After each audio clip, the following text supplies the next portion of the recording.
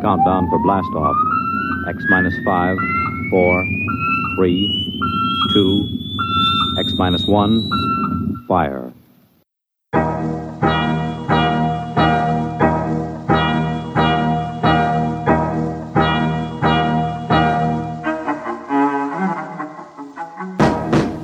And welcome to another episode of the Forgot My Dice podcast. I'm your very hoarse host, Jonathan Edwards, and with me, of course, the freeloader crashing on my, well, not my couch, but in one of the rooms in the house, to my home ownership, Mr. Robert Lundgren. How you doing?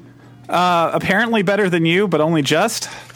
Well, it's allergy season here in Texas, so, one of the greatest things about fall is that several different varieties of juniper trees start to bloom, and apparently I am not just allergic to all of them, but I am deathly allergic to all of them. But on the plus side, somebody today told me that I sounded a bit like a gangster villain, so I'm gonna go with that. Nice. Yeah, it feels good. This is what I do now.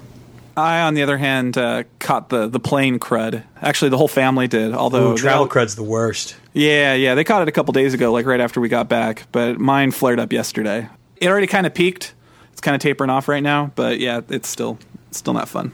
If the podcast suddenly cuts out, it's probably because we both lost our voice. So this might end up being a slightly shorter than normal episode, because I know mine doesn't have a ton of life left in it. But I'm going to blow out the vocal cords for you folks, so let's do this thing. You sound so pathetic. I love it. I know. It's great. As always, we want to start our episode thanking our patrons over at Patreon. You guys are awesome. You're so awesome, I'm going to give you the good half of my voice before I blow it out on the rest of the podcast. Aw. Thank you so much for everything that you do. You guys help us keep the lights on. Every little bit helps. It helps to keep the servers flowing and the broken voices going. And today begins our Forgot My Dice Spoopy Halloween Spectacular. Woo! Yeah, I think it's safe to say that both you and I are big fans of Halloween. A little bit. And so we're going to spend the month of October talking about all kinds of fun ways to incorporate our hobby into Halloween. That really hurt to say. That just didn't want to come out. I couldn't form the H. Which is to say, we're going to deep dive spooky games. Indeed. Well, we're going to get started the same way we always do with our off-the-shelf segment. So, Robert, we actually had a chance to have some things off the shelf together, but let's get all the other crap out of the way first. All right. Tell me, I see some... Well, I know what video game you've been dedicating your life to. How many hours was it? Okay, so I completed Dragon Quest XI, and it merely took me 122 hours to complete. Wow. Approximately 5 days, 8 hours, if I did my math right. And what did you think of the game, I guess, is the first question. Back when the Dragon Quest games came out, they were kind of silly, they were kind of lighthearted. The story was just a story, it didn't have any deeper meaning, it was just like good guys fight bad guys, hurrah. And back in the day, like, entertainment in general was just, like that. I don't know if you've gone back and watched old episodes of, like, say, Murder, She Wrote or MacGyver or anything, but there aren't a lot of... Oh, yeah. But there aren't a lot of, like, hidden morals in those stories. They're not really trying to say anything. They're just telling a fun little, it's like, oh, come here, hang out, have some fun for a little while. And we are in this, like, golden age of television right now, where we can have these really deep shows. But oddly enough, because shows have a lot more gravitas to them now, playing a throwback game with just a story about good versus evil and really nothing else in between, and it being kind of just silly and goofy and light and kind of the perfect game to just sort of sit around and play. Like most of the time I play the Dragon Quest games in bed after I take a shower. I play them for an hour or two just while I'm kind of chilling and relaxing, and it's the perfect game for that. It's not deep. There's not a lot of hidden meaning in that game, but it's just a good time. It's like hanging out with a buddy. So that's what I would say. It was 122 hours of hanging out with an old friend and just having fun. Oh, that's the good stuff right there. It is the good stuff. There's something to be said, especially in a video game, kind of slipping back into a universe or a world or a storytelling methodology that kind of feels so nice and comfortable like that. Yeah. I get that a lot when I play the older Genesis games and I show my kids what life used to be like. Let me tell you, you want to see a look of horror on a kid's face, let them play Madden, the modern Madden games for a while, and then put them onto Tecmo Football and watch them not understand what's happening. about right. So I'd highly recommend Dragon Quest XI. It's not anything new. It's a very comfortable meal, but it's a good, long, fun, comfortable meal. I was, just doing dungeons and getting loot and just sort of the old school RPG, and there were some unintentionally hilarious lines, and the game's kind of goofy, and then it gets real dark for a while, and then it gets kind of goofy again, and yeah. And Japanese games in general are like that. They're kind of light and goofy, and then all of a sudden they're just like, and here, have something really heavy right now. And it's like, oh my God. Yeah, the Final Fantasy games do that a lot. Yeah. The Dragon Quest games, it's worse than the Dragon Quest games because they're so stupid. They look, the art style is so cartoonish, and it's just so silly. And then all of a sudden it just hits you. Like the first time it happened in the game is the first time you get introduced to mermaids in the setting. The mermaid storyline is just like all of a sudden it's just like, oh geez, what the heck? Yeah, you were telling me about that when you were hitting it. It sounds interesting. I'd like to play it, but gosh, I'm so far behind on RPGs right now. Well, it's a good one to pick up just because, like I said, it's one of those games you can just pick up for. I mean, you do have to pick it up for about an hour to do anything with it. But yeah. The problem is that it's just RPGs are a serious time commitment, and unfortunately, my free time lately has just been quite hindered. All the kids, all the extra stuff that goes along with them. I mean, this weekend's a perfect example. I spent more than 12 hours shuttling children to and from sporting events. Well, see, but there you go. So you should play one of the Dragon Quest games on your iPad, because that one you literally can put down. As long as you don't close the program, it'll just stay. They expect you to pay attention and be able to speak to them about the game. It's kind of cranky. While they're playing the game, you're just like, yeah. Fight the monsters. All right, so that's Dragon's Quest. Any other video games? You and I played the video game together. What am I saying? Yeah, I know, right? In case you missed it last time, a friend of mine had a wedding, so we came back out to Austin, and I crashed at Jonathan's pad, hence our little joke at the beginning, if that wasn't painfully obvious. And now I'm explaining the joke, which we all know makes it way more funny.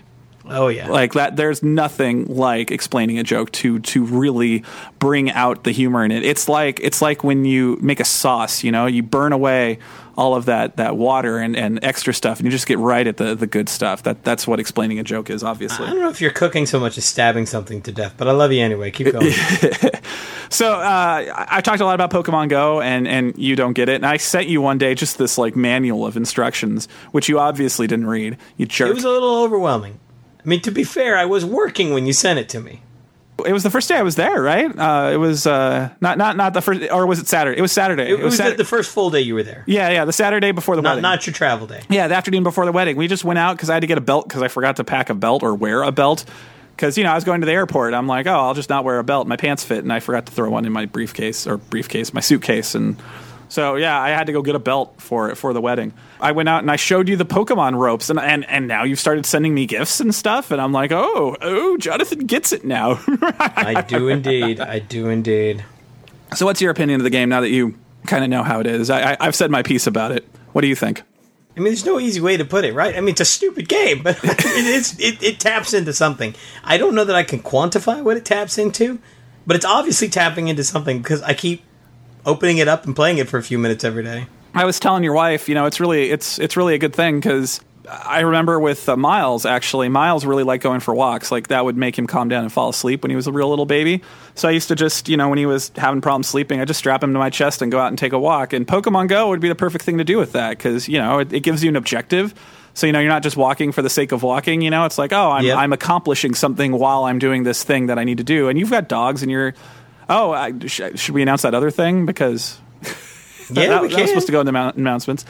So speaking of babies, Jonathan, what are you going to have come February-ish? I'm going to have a new little baby as well. So my wife and I are bringing number 5 in. So we're a blended family. I brought in 2, she brought in 2. And so this will be their first and the only one that's going to be a little piece of both of us. And it's going to kind of just tie everybody together into a nice little knot.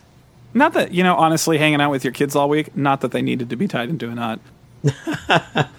They've got all the hatred and love of siblings that I've ever seen all summed up right there. But it'll be a nice little addition. I'm just saying, you're raising your kids right because they act like kids with each other. So you're already doing something good. Well, we certainly try. I mean, that's all any parent can ever do, right? So everybody, wish Jonathan congratulations, and come February, we'll see how things go in the podcast. I got some ideas I'm cooking on in case Jonathan has to step down for a couple of weeks, like I did when we had the twins. We'll see what happens. Yeah, we'll have to play it by ear, but certainly not my first rodeo either. I mean, this will be the fourth baby I've had in my life, so I'm feeling pretty confident about it. Yeah, and it's just the one. You had a bit of a twin scare, but it's just the one. I breed them big, but I breed them sleepers. There you go. So you're having a girl, and we had to miss the party because we had to go to the rehearsal dinner, which was sad. That's okay. We were worried about you because I'd forgotten about the rehearsal dinner. That's why I kept texting you, are you okay? Just mash your hand against the keyboard if you need help. Anyway, Pokemon Go, perfect game. If your kid, likes being strapped to your chest to sleep, just go spin the Pokestops. There's a bunch. There's 2 gyms. There's like 4 gyms and a bunch of stops right near your house. You lucky. Yeah, no, there's a ton of stuff. And the strip mall on the other side of the park is kind of nice too. It's got 6 different stops in it. You've been playing any games, Jonathan? I have. So we're kind of getting into the fall here. So things are starting to open up in the video game front. I did sit down with you, and you showed me Wrecking Ball on Overwatch, and yeah. I must say, it's brilliant. It's a brilliant, neat character. When you showed me how to anchor, and I shoved that guy out the door and off the balcony, I just about lost it. That was brilliant. Now you know why I started playing that game obsessively again. I have put in. Since that character came out, I was just looking at it. I put in 16 hours of Wrecking Ball time, and it's just and it's not like that was all in one go. I play like 2 or 3 games a day generally. Well, I'm certainly still saving myself for Battlefield 5. That's where I'm going to put the majority of my free time when it comes out in November. But in the meantime, I have been playing Overwatch, and I've been having a great time with it. The Fortnite Season 6 has started, and that's got some new fun challenges and some new fun stuff. One of the neat things about Fortnite is the way they're just constantly evolving that environment. It's interesting because it's only the one map, but it always feels fresh, which is kind of neat. Yeah, they just change little bits of it every so often. It's really nice. If Overwatch needs to learn a lesson, it's that. They're going to step up a little bit when Halloween starts. They've Halloweened out like 2 or 3 maps. That'll bring me back in. Because like the last time I got heavy into Overwatch was when the Halloween skins were out because I like them. Yeah, they're going to add in 6 more skins, and they already did it with Hollywood, where Hollywood becomes nighttime, and it's like because it's on a Hollywood studio, so it's like they're doing their Halloween Horror Night there, and you're playing through it. But they're doing it to 2 more maps. They're doing it to the castle because of Junkenstein's Revenge. They've done it to the whole castle, so it's night and creepy and all that. And there's another map I think they're doing it to, so that's kind of cool. So yeah, Fortnite's going Halloween-y as well. It's got like the big prize for the season, if you get all the tiers, is a werewolf, and so it's one character that has actually 4 different forms, and it slowly evolves from human to the different wolf forms.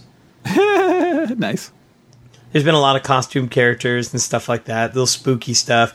One of the new gliders you can get is just a bat that you ride into battle, which is awesome. Nice. And then recently Forza Horizon 4 released, and wow, jaw on the floor. I didn't know a game could look this good. This game is super fun as well. Like I don't even know where to begin with it. It's just amazing. Oh wow, that's a bold statement. I've always liked the Forza Horizon games. They're a real nice blend of arcadey with sim. I posted like FMD Classic 21 or 22, and you were talking about it back then with the Hot Wheels expansion. Oh yeah, with Forza 3 Hot Wheels expansion, it's so good. Yeah, but for Horizon 4, they've changed it up, and it takes place in the British Isles. And like it has the whole city of Edinburgh in it and stuff like that. And having spent time in Ireland driving around in a rental car, I can say that's exactly what it feels like. Just big windy roads and big open vistas and beautiful views, and then tight corridors within the cities. And not only is it super fun from that perspective, but it's got all the challenges and all the great stuff that makes the Horizon series of games so good. And Horizon 4 is just jaw-dropping. It looks so beautiful. And the entire map goes through 4 seasons as you play. Oh, that's cool. So there's winter, there's spring, there's autumn and fall, or autumn and summer, and it's just amazing how they redress that map every time. So is it during the map it changes, or just is it a random season? I don't know. I'm not that far into the game, so I can't tell you yet. I will report back. Sounds good. It's on early access for those of us that pre-ordered it, and I think the official release date's in a day or 2. I'm nodding, which is good radio. Yeah, great radio. You keep up with those Body movements. They really help. They help to enunciate the point. I'll send you a GIF. That's good radio, too. There you go. All right, well, moving right along, I think that brings us to movies and TV. Anything on your end? Yeah, finally, we borrowed Brave from the library, and I'd never seen it before, so that was kind of fun. Oddly enough, I haven't seen that one either. It's good. I own it. The kids watch it all the time. I just haven't had a chance to sit down and watch it. I don't know what else to say. It's not the best Pixar movie because it doesn't kick you in the feels at any point. It's good. It was a fun adventure. Well, I guess it kicks you in the feels. It's not. I don't know. I guess my bar is set at like up in Toy Story 3 right now, so I can't. If it doesn't hit that, yeah. Oh man, first 5 minutes of Up is better than most dramas. Yeah. But yeah, we watched that. As you learned when we were over, my boys really like Daniel Tiger's Neighborhood. Yeah, they do. So I don't know if I've told you this, but as me and the wife and our roommate have been watching it, off and on, we've kind of like constructed our own elaborate like headcanon backstory about the place, and we've decided that the land of make-believe is actually secretly ruled by Trolley, who's an evil AI. I like it. And typically when he's on screen, we talk as him, and he's got an evil robot voice, and he tells the animals to work hard and reproduce. It's good times. I like it. Does the advertisement on the side of Trolley actually say obey? If you put the sunglasses on, it do. Man, let me tell you. Oh, that's good stuff right there. I just not too long ago I rewatched They Live, and man, that movie holds up. It's so good. Sadly holds up. Anyway, I need to watch that movie again. Hey, I just want you to know that if you're getting mad and you want to roar, I just want you to count to 4. Take a deep breath and count to 4. Yeah, that's right, baby. That's right. Yeah. Little Daniel Tiger right here. Right here. Do I have to like work in every little ditty they do ever? God, please don't. Please don't. This is me begging. I instantly regret this course of action. I've been watching this guy called Mass Bandit who plays Planet Coaster, and because I can't play that game, so I watch other people play it. And it was funny during one of his gameplay videos, he made no less than 3 Daniel Tiger references during it that I completely caught. And I'm like, because he mentioned he had a little kid, and I'm like, oh, your little kid's that age. Oh, we have something in common. Oh, there you go. All right, I'm gonna have to start remembering those little ditties now. I can't think of one for the life of me. I just kind of tune it out. But now, good. To torture I'm you. glad. Let's keep that rolling. Moving right along. What's next on our list here? Any TV for you? Oh yeah, a little bit. I sat down and watched The Rocketeer with the kids. Nice. It holds up, man. That movie's great. Like I was afraid. I was afraid it was going to be like so many movies from my youth that I go back and I watch them and I'm like, oh man, what was I thinking? Yeah. Teen Wolf looking at you. And I gotta say, man, this one, we watched it, and the whole time I was like, wow, I'm really impressed that this holds up. The special effects hold up. Everything about it holds up, and who doesn't like punching a Nazi in the face? You know why it holds up, right? Isn't Timothy Dalton the big bad in that? Yes, it's so good, too. He's so deliciously evilly good. I guarantee you he is the reason that movie holds up, because I don't know what it is about Timothy Dalton. He's slimy when he wants to be. You can hand that man any script. He could read your grocery list, and he would just melodramatically chew the scenery in such a captivating way. That man is He just brilliant. kind of holds his words a little too long. It's almost like a snake, It's like a little, like it's hissing at you. Yeah, he just draws you in. He's great. Yeah, he's great, man. He was fantastic. Actually, the whole cast was great. I don't care what people say. I liked his Bond movies. I like both of them. Oh, man, they were great. They were, you have to remember, after the Roger Moore stuff, those were dark. Yeah, they were. I mean, look. We all have our Bond, right? Like, Roger Moore will always be my Bond. And that's because he was the Bond of my youth. I'm not saying he was the best Bond, but I'm saying that he was my Bond. Right. But the Dalton movies were intense. He was so dark. You know what? It's not the first one he did, because the first one he did was actually written for Roger Moore. So it's a little bit more, like chuckle, ha ha ha. No, but the one with the drug kingpins and stuff, and he starts off getting married again. License to Kill. Yeah. Got a license to kill. You got a license to kill. Yeah, I'm not hitting that note right now. Yeah. My Bond was Pierce Brosnan because I had seen all the Bond movies up to that, but that was the first one I saw in the theater, and that's the one I got most attached to. Oh man, my dad took me to see the Dalton movies in the theater. You're just a hair older than me, so I could buy that. Still, always, forever, till the end of time, my favorite Bond villain will always be Christopher Walken. As Hugo Drax? No. Yes, it's so bad, but it's so good. Wow, I didn't realize how much of a break there was between the last Timothy Dalton movie and then the first Pierce Brosnan movie. It was a long time. Well, the series was in trouble. The series was in big trouble. Yeah. It came out in '89. Broccoli Productions was, as I recall, I think they might have even gone into a form of bankruptcy, and then MGM bought the rights. Or no, MGM got bought by United Artists. That's what it was. United Artists bought MGM back in the day. They gobbled up the MGM catalog, and that's how they got the Bond stuff. And then all that stuff got all the Pierce Brosnan movies started getting released. And then after that, I believe MGM UA went under. And then Sony bought the rights, and that's when we started getting the Craig movies. Yeah, but yeah, License to Kill came out in '89. I was 10.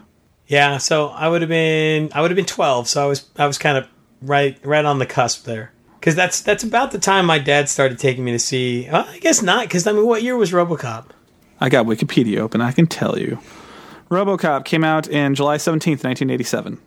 Okay, because he took me to see RoboCop in the theaters. It sounds weird now. Oh, it sounds totally weird now, but it was the 80s. It was okay. Yeah. Do you remember there were toys? RoboCop is a rated R movie, and there were toys about it. Dude, RoboCop isn't just a rated R movie. It's a hard R. Like, it earns that stuff. Yeah, dude. It earns it hard. But it was totally marketed to kids. But it was the 80s. That was okay. Yeah. Man, the 80s were a weird time. They really were. I mean, in retrospect, looking back, you can kind of understand the 60s. You can definitely understand the 70s. But when you get to the 80s, you're just kind of like scratching your head and go, what happened? I mean, holy crap, when they kill Murphy in RoboCop, like going back as an adult, you're just like, wow, my dad took me to see this in the theaters when I was 9? How am I not hacking people up in a corner? Yeah, Terminator 3 had toys. I remember that too. Like, yeah, man. Oh, yeah, 80s, T2 had lots of toys. Yeah. Good times. It was a different time. It was a totally different time. It's so funny because I'm constantly like checking myself, because I'm thinking to myself, because, you know, my oldest now, he's 11 and a half. He's creeping up on 12 awfully quick. And I'm starting to kind of loosen the things that I'll watch with him. It's always this weird thing, because I think to myself, no, I can't watch Die Hard with him yet. And then I think back and I'm like, man, my dad took me to see Die Hard in the theaters when I was 9 or 10. Yep. Am I doing this parenting thing right or wrong? I'm so confused right now. I know. My role model says it's cool, but society says it's not. I don't know what to do. Yeah, I don't. I actually feel like if I was to show my kid Die Hard or RoboCop or something, I feel like my dad would pop out of the woodwork and actually he would come out and say, why are you letting him watch that? I learned it from watching you, Dad. I learned it from watching you. Yeah. So welcome to our spoopy Halloween episode. We will scare you with our bad parenting. Woo! Well, to be fair, I have not yet shown him Die Hard, which is my most favorite Christmas movie. And I've not yet shown him... I haven't shown him anything. He hasn't seen RoboCop. He hasn't seen Die Hard. He hasn't even seen the first Terminator, which... I mean, to be fair, the first Terminator is pretty friggin' mild by today's standards. Kinda. And you know what throws me off, man? Like, I'll watch TV and shows like Bones and stuff, and it's, oh my god, they're way more gory than anything I saw as a kid. There's as much gore in certain episodes of Bones as there was in all of RoboCop. It's just missing the boobs and the F words. Or like once a season on Supernatural when they do a really gross witch episode. Yeah. Do you remember the witch episodes of Supernatural where the witches do weird, gross curses on people? Yeah, that's good stuff. Yeah. So, yeah, I'm constantly torn by it. I've been erring on the side of caution, but he's getting to that age where I know he's starting to get exposed to this stuff at school. How the hell did we get here from Daniel Tiger's Neighborhood? Who knows, man? This is the ride. We're on the ride, all right? Just let it go. Let it go. Oh, no, we were talking about the Rocket. How do we get... Oh, it's Timothy Dalton. Yeah, Timothy Dalton. Yeah, it's Timothy Dalton's fault. It's always Timothy Dalton's fault. I blame Timothy Dalton. Damn you, Timothy Dalton. That reminds me, I need to finish up Penny Dreadful. I never finished the third season. Oh my God, that show is so good. But let me tell you, the second season, like the first season is dark, and somehow they turned it up on the second season. They're like, no, not dark enough. Let's send you into the precipice of a depression. Yeah, I think we were like mainlining that, and we just had to stop at some point. We're like, oh man, it's too dark. Season 2, like I had to watch it in small chunks. I couldn't mainline it like that because it's intense. Yeah. Anyway, okay. Focus. Bring it back. Timothy Dalton, you did it again. Speaking of people who haven't been in Star Trek, Timothy Dalton, tell me about Star Trek. I've continued my watching. I'm now halfway through season 7 on Next Generation and partway through season 2 on Deep Space Nine. Nice. So things I've learned since last we spoke.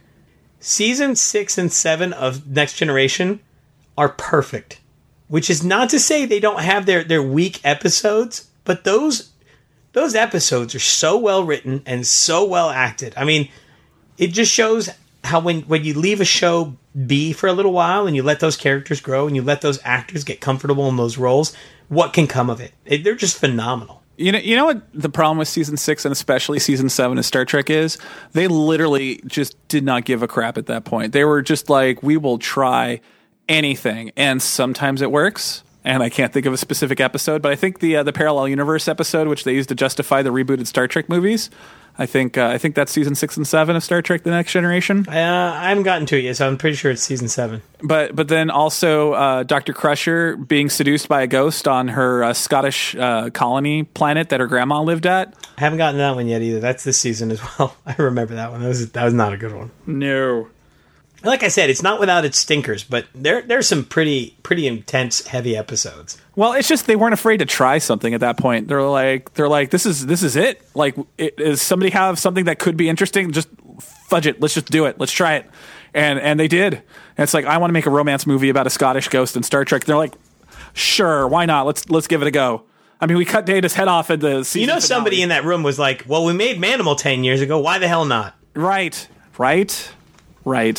Done. Like that's a mic drop right there.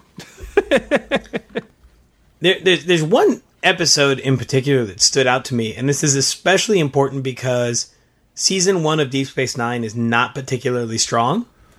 No. Sisko has to shave his head and grow the beard. Once that happens, boom. Yeah, man. Once he gets in touch with his Spencer for Hire character, it's on. Yeah. He's got to get in touch with... What was he? Hawk. Hawk was his name. Yeah. You remember Spencer for Hire? Oh, man, my parents used to watch that like every week when I was growing up, so I would always be watching Spencer for Hire. And then when Deep Space Nine came on, I got really excited. You know, I was giving you affirmations and positive stuff about Spencer for Hire just to kind of feel included, but I never watched that show. Oh, it holds up, man. Go back and watch it. It's not bad. It's a good TV drama from the 80s. All right. And you can see Sisko is not a parent. It's great.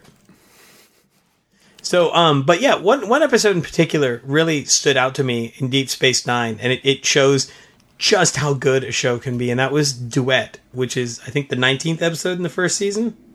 That's where the Cardassian is arrested that they think is part of war crimes, and the entirety of the episode is basically Kira and this Cardassian having this back and forth and this mind game, and it's intense as all get out.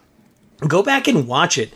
It's got a supporting cast in it. Hold on, let me get this guy's name because he's so good in it. And he's good in everything he's done. He's a character actor. Shows up all the time. That's funny. Remember that Star Trek episode I was telling you about with the fold-out piano and all that? Oh, I remember that one. I just watched that one not too long ago. Yeah, that's also Duet. Oh, shut up. Really? Yeah, that's the title of that episode too. Because I clicked on it and it's like, for the Deep Space Nine episode of the same name, click here. And I'm like, oh, that's funny. So the Cardassian is played by Harris Yulin, who's one of those character actors that if I tell you his name, you're going to be like, who? And then when you go look at his picture, you're like, oh, he's in everything. He's the judge in Ghostbusters 2. Yeah, that guy. Yeah, okay, that's all you need to say, right? Like, he's in everything. This might be his best performance ever. He is so good in it. And by the end of the episode, I mean, you're just you don't know which end is up, and that's what I like about it. It's fine TV. It's just good, fine TV. God, that show was dark for Star Trek until Discovery happened. But positive. All right. Quest for positivity. Quest for positivity. Sorry, now I'm looking up what Harris Yulin has done. Everything. He's done everything. That's right. He's that slimy guy in Patriot Games. Yeah, Cutter. Cutter's his name. Oh, yeah, he was in Unbreakable Kimmy Schmidt. I remember that. Oh, man, he's been in everything. I told you. He's got like 130 credits or something on IMDb, if I remember correctly. I went and looked him up afterwards. Yeah, geez, it just goes on and on. And he ends up playing a lot of villains. And that's what I like about this Star Trek episode, is because you're never 100% sure if you're supposed to like him or hate him. Well, the best villains think they're the hero. Go back and watch just this one. Let's talk about it next episode. I really want to get your thoughts. All right, everybody. It's Star Trek Deep Space Nine Book Club. Next episode 49. Maybe we'll do it for the patrons. There you go. All right. So moving right along, yeah. I'm going to keep watching my Star Trek. So I've done a ton of reading, and I need to talk about all of it a little bit. Last episode I mentioned I was trying to get on the Mutant City Blues playtest for the second edition. I did. And that's literally all I can say about it, because I signed an NDA. I can say that I'm in it. I can say that I got accepted, and I read it. Nice. No comment until the book comes out, because I can't. Well, then we will wait with bated breath. That's right. So I also read Tales from the Loop, but not the one you're thinking of. My library got the art book, and so I borrowed the art book. Jealous. I'm so jealous. Yeah, it's really weird. So the art book is written in character. So Simon Skills, the artist's name, he basically is like, I'm drawing these pictures of my remembered youth in the 80s in this weird parallel universe. A lot of the stuff that, like the storylines and stuff that are in the book, in the adventures that are in the book, he kind of like talks about. So, there's the thing about a portal with dinosaurs and weird robots and all that. And they do kind of allude to that. But Simon was not. Simon's like a side character in the school or something, he saw a lot of that. The funny part is they mention these things that are called echospheres, which are these, like, you see them in the art a lot. There's just these balls with hatches that are kind of sitting around. One of them randomly that this one kid knows about opens up into the loop in Boulder City. Like that's part of the fluff, is that there's another loop in Boulder City that totally exists in that world. That's covered in the RPG book. Right. But I thought they made that up for the RPG book. But no, it's in this book about how he can just hop into this echo chamber or echosphere, and then he closes the lid and he opens up the lid again, and he's friggin' out in the middle of the desert in America. And yeah, it's just kind of like weird stuff like that. And the book, it kind of takes place in the mid to late 80s up to the early 90s, because the last image in the book actually is dated something that happened in 94, right before the loop was shut down. So but it's weird. There's this kind of like narrative thread through it of him remembering hijinks he got up to in his youth and just all of this stuff. And yeah, it's interesting. And I'm really annoyed because Things from the Flood is the art book they don't have, but they got the next one, The Electric State. So I don't know. I guess I'll be reading that one next, or I'll put myself on the wait list because I don't think it's quite out yet. But so I read that, and that was quite interesting. Highly recommend. Nice. And then the last thing I've been reading is I was on the Twitter, and James D'Amato of the One Shot podcast fame mentioned that he had a book that was coming out, and he was like, does anybody with a podcast or a blog want to read an advance copy to talk about it on your podcast and or blog? And I'm like, I have a podcast and or a blog. Sure. So I messaged him, and I got it, and it's called The Ultimate RPG Character Backstory Guide. And it is a odd book, and I like it, but I like it because it's kind of deliciously old school in this really weird way. Because the whole book is like, I don't want to say, the whole book is like, it's like a self-help book for, like making up a character backstory. But there's a lot of random tables that you can like roll on for stuff. And I there's just some part of me, that old grognardy gamer part of me that's just like, random tables about, role-playing stuff. Yeah, I love that. So I've been having fun. By far, the highlight of the book is one of the first things I read, which is they have a catchphrase generator. And it's a freaking amazing. And there's just so much random goofy stuff you can do it. So, yeah, I don't know. How do we generate a catchphrase? I think the beard needs a catchphrase. Oh, fudge. All right, hold on. Let me go get my book. All right, sir. Do you have dice? I can get some. Hold on. Go get some dice. Just one set? You might need a D4 as well. It depends on how things go. Well, I've got a polyhedral set. Okay, cool. Just pull out the D6 and D4. That's pretty much all you'll need. Okay, hold on. All right, I got D6 and D4. All right. Sir, roll a D6. 4. Roll me a D6. Another one? Mm-hmm. 2. And again. 6. All right. Roll me the D4. Okay. 1. And roll me one more D6. 4. Okay, so your catchphrase or idiom or whatever, something that people in your village say is, you might lose a raging peasant dancing alone.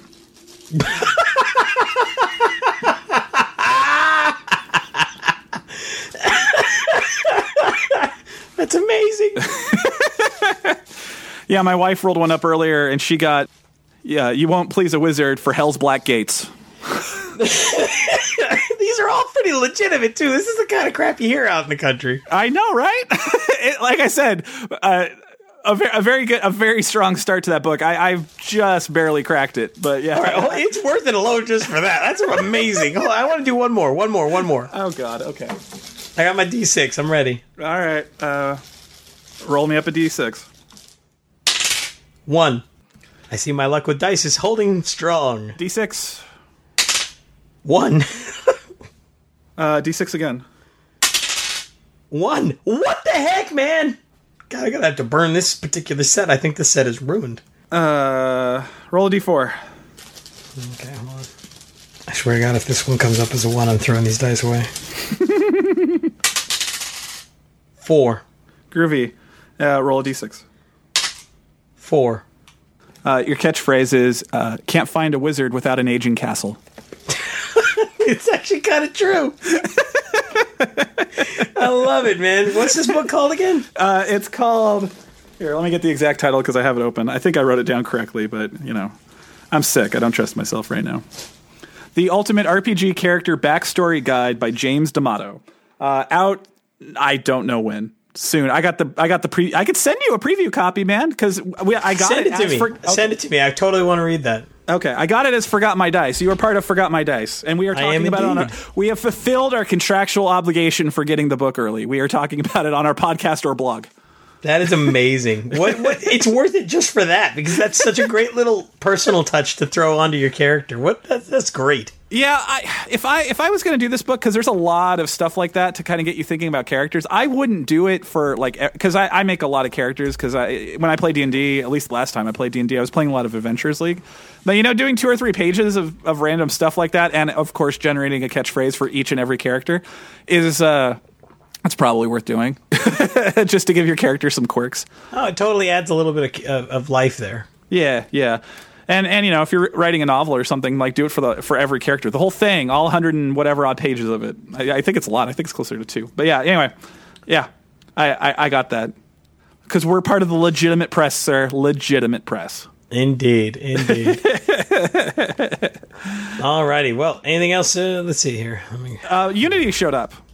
Oh, lucky dog! I haven't gotten mine yet. Okay, you should check because I've gotten 2 copies of it now because my. Or not, I haven't gotten 2 copies of it, but our long lost host got his copy. So yes, 2/3 of the trifecta has received it. It always makes me worry that maybe I screwed up the pledge manager or something. I'm usually pretty good about them, but I always worry when people start getting their stuff and I haven't. I don't know. It looks like they're shipping it from England or something. So maybe I don't know. When was the last time you checked the mail? Because they put mine in the box in the mail with the key. I got the access to the PDF, so I must have done something right. Yeah. And you haven't moved, so you probably gave them the right address. All right, we'll have to see. I don't know. Have you checked your mail recently? Again, key in the box. Who checks the mail in your house? That sounds like a Jessica thing. It depends on the day. You generally do it every day, though? Yes and no. I go check after we get done recording. Go check the box. Is it close? I don't even know where your box is. No, it's just down the street by the playground. It's a little far. I checked the box. Maybe you got it. Anyway, yes, I haven't read it yet. I mean, I read the PDF a while ago, but I kind of stopped reading it when I realized that he was still tuning a lot of knobs to get it just so. But yeah, I'm very much thinking of running a game of that. But we'll see what shakes out. I got to do the Mutant City Blues playtest. I want to get my name in print.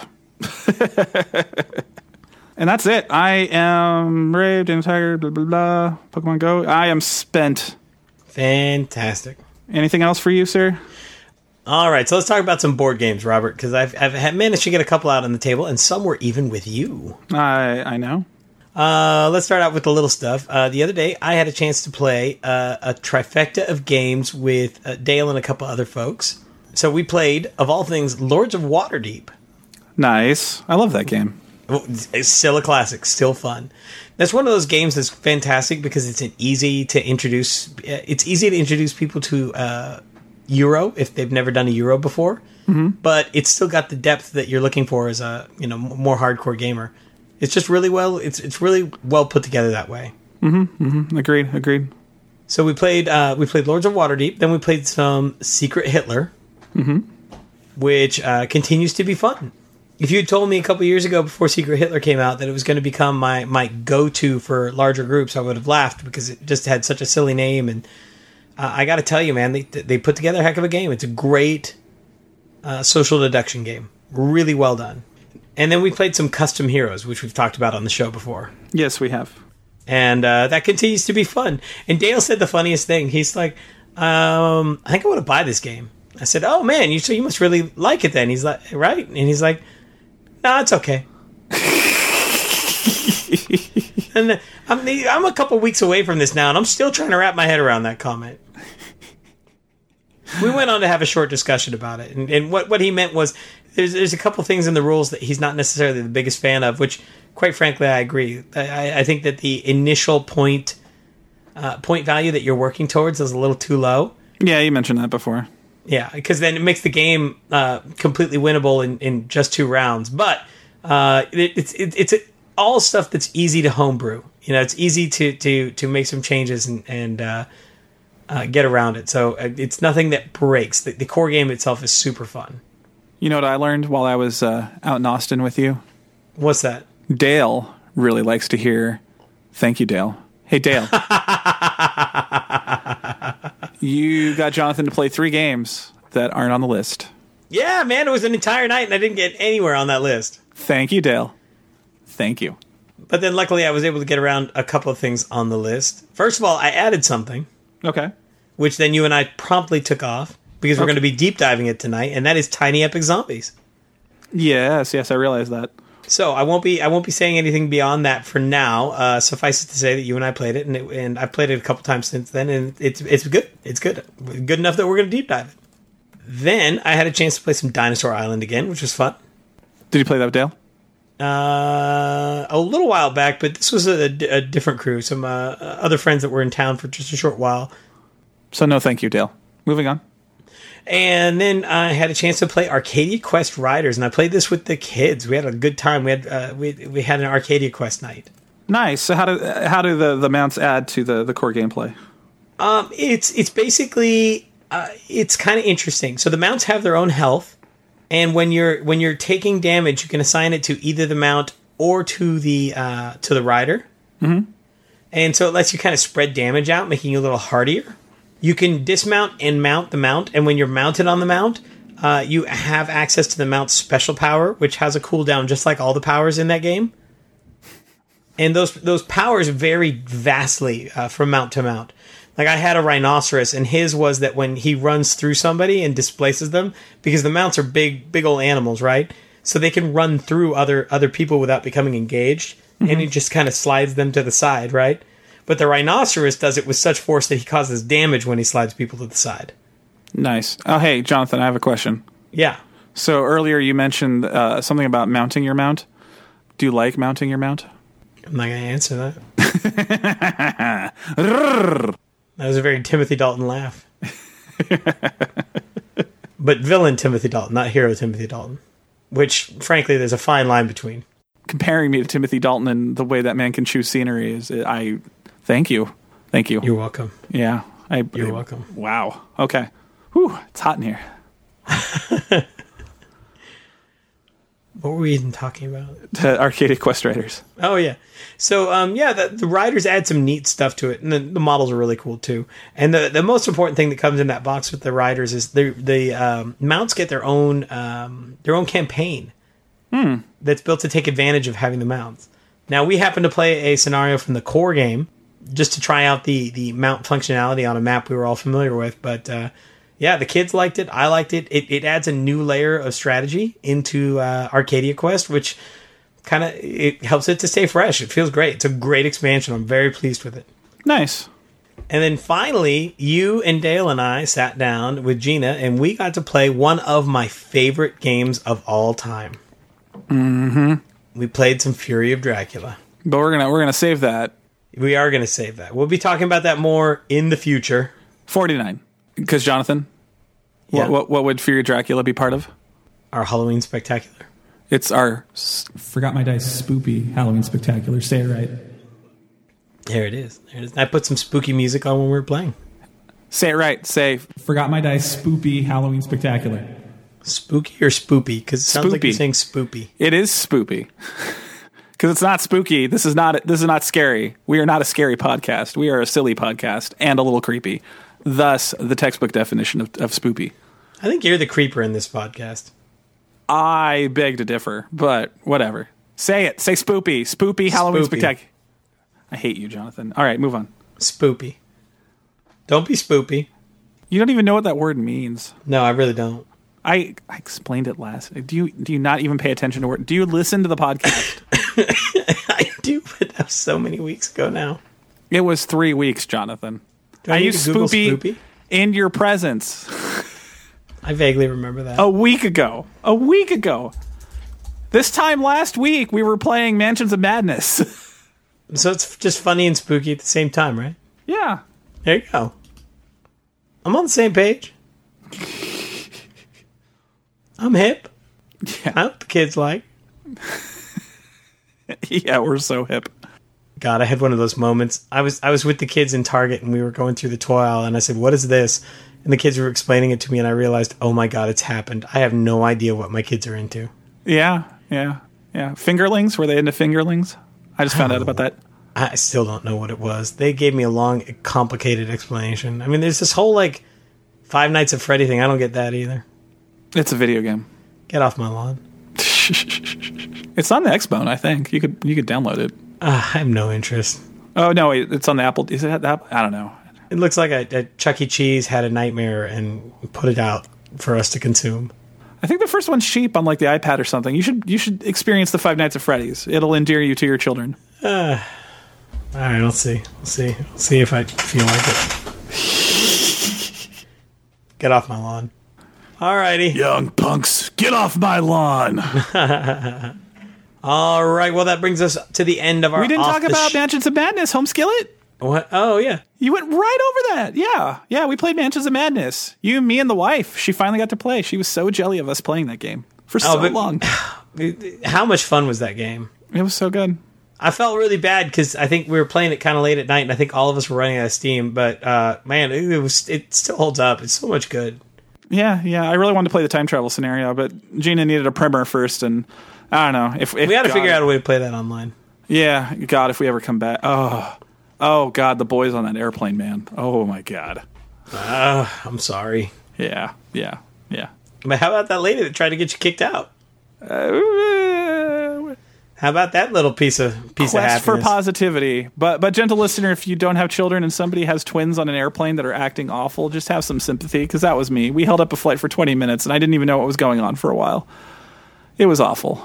All right. Well, that brings us to the end of our off-the-shelf segment. We're going to take a quick break, and when we return, Robert, we'll be having some news and our wisdom of crowds. Heck yeah. Wow. We have recorded for an hour. Yeah, I know. We need to wrap up. We were all over the place next to Timothy Dalton. Nice. We love getting feedback, so please let us know how we're doing by doing one of the following. You can email us at fmdpodcast2016@gmail.com. You can join our Facebook group at facebook.com/group/FMD podcast. We also have Facebook comments enabled for all our posts at forgotmydice.com. You can also message us or tweet us on Twitter. Find us at Forgot My Dice. You can join us on Patreon, where we post outtakes and other bonus content. And if you like the show, the best way for more people to find out about us is to give Forgot My Dice a review on iTunes, Stitcher, or the Google Store. Lastly, for those of you who want control to sanction the podcast, pick up your shoe phone and call Agent 82. Chief, it's acceptable to get podcasts on our wristwatches. It won't be distracting. I just don't even know what's happening right now. Well, it's classified, Jonathan. I could tell you, but then I'd have to kill you. Oh, we've got to get these things upgraded from the 1960s.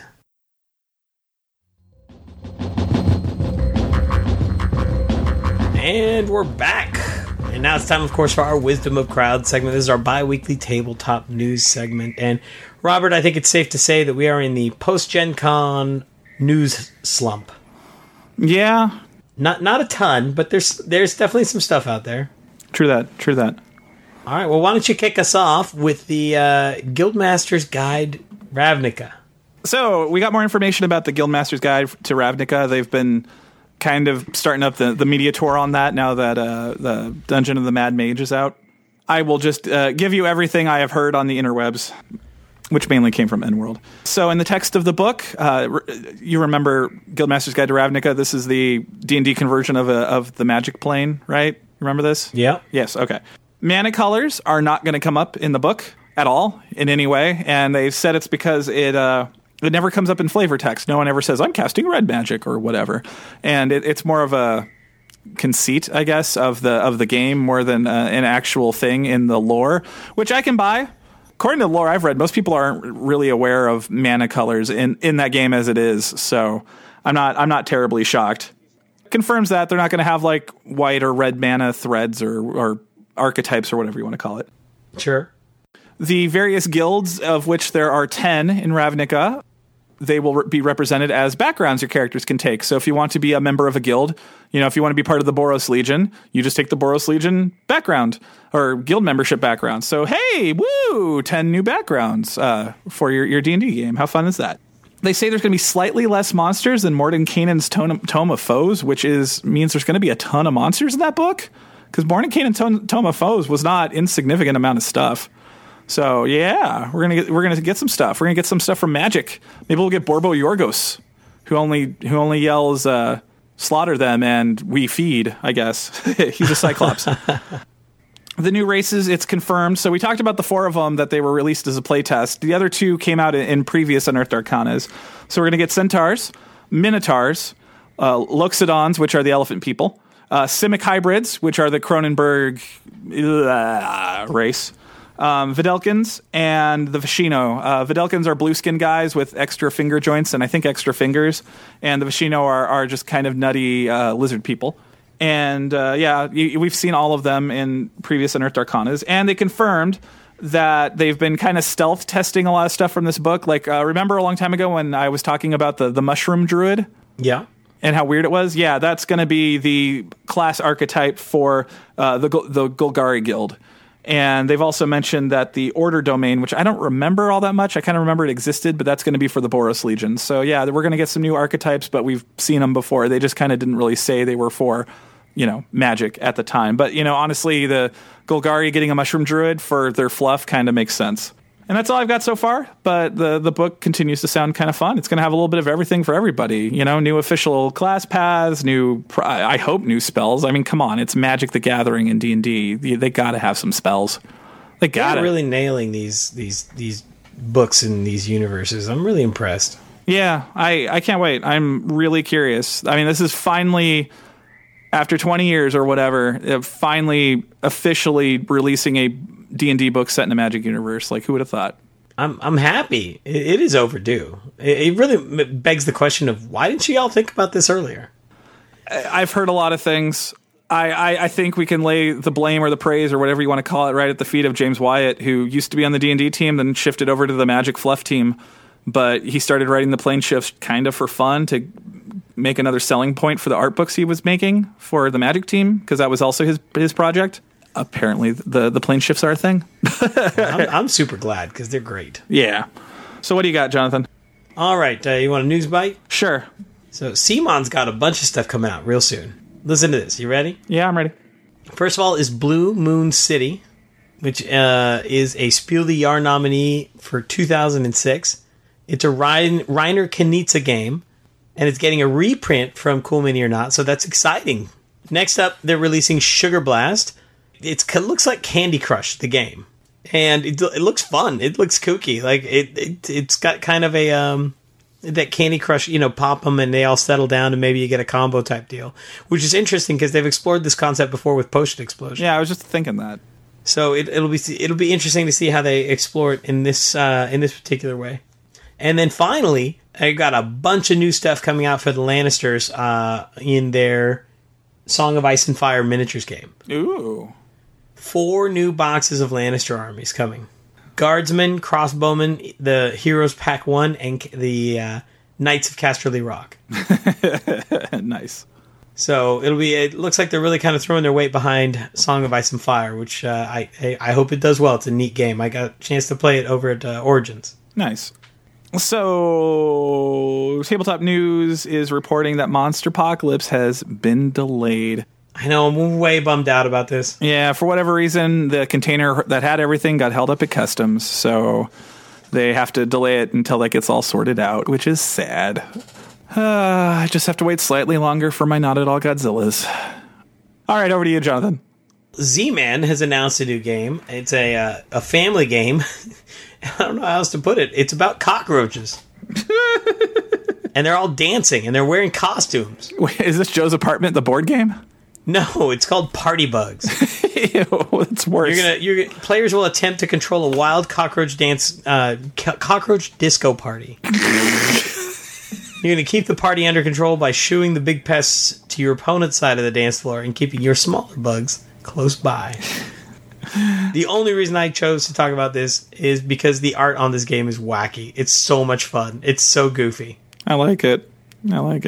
Because all the cockroaches are wearing costumes. Like there's one that looks like Superman. There's one that looks like Dracula. There's one that looks like Frankenstein, Cleopatra.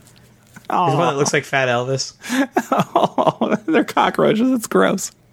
I know, right? It's amazing. It's a party. It's like a 15-minute party game. So I have a feeling I know what niche this is going to fill, and this is the kind of thing I think I can show the kids, and we're all going to get a good laugh out of it. Hasbro Investor News has released that Hasbro and Epic Games have high-fived, and Fortnite board games are coming to a store near you, starting off with Fortnite Monopoly. I mean, I want to say I'm surprised. I'm not surprised. I'm not surprised either. But here's the real question.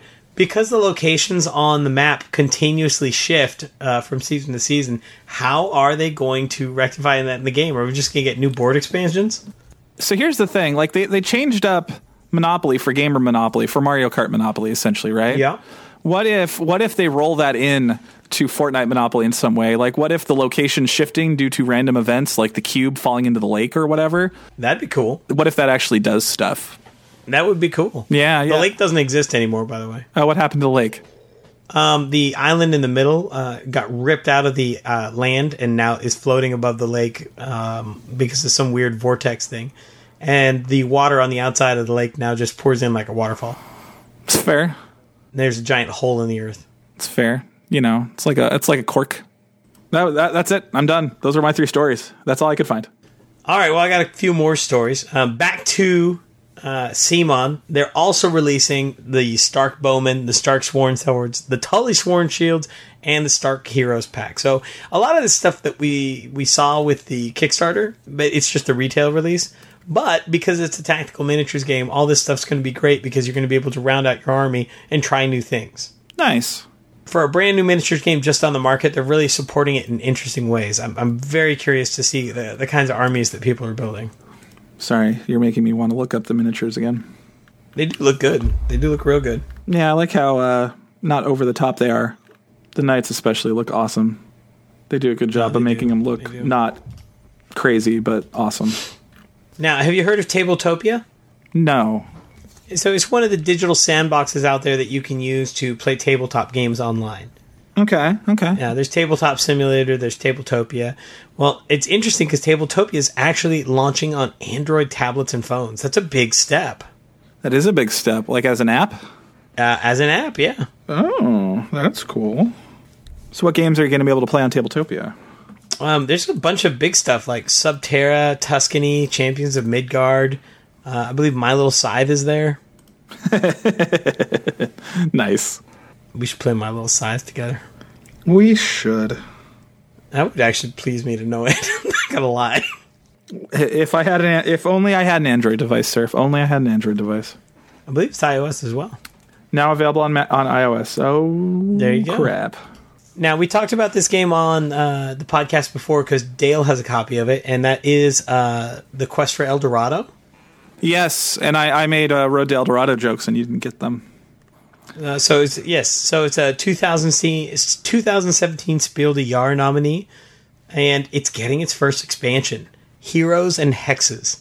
So it's a deck building game, right? So there's a lot of different ways that they could take this because the deck building aspect makes it so that you can introduce a lot of variety into this game.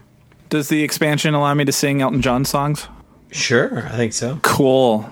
I'm going to allow it. You're going to allow it. That's a feature, people, not a bug.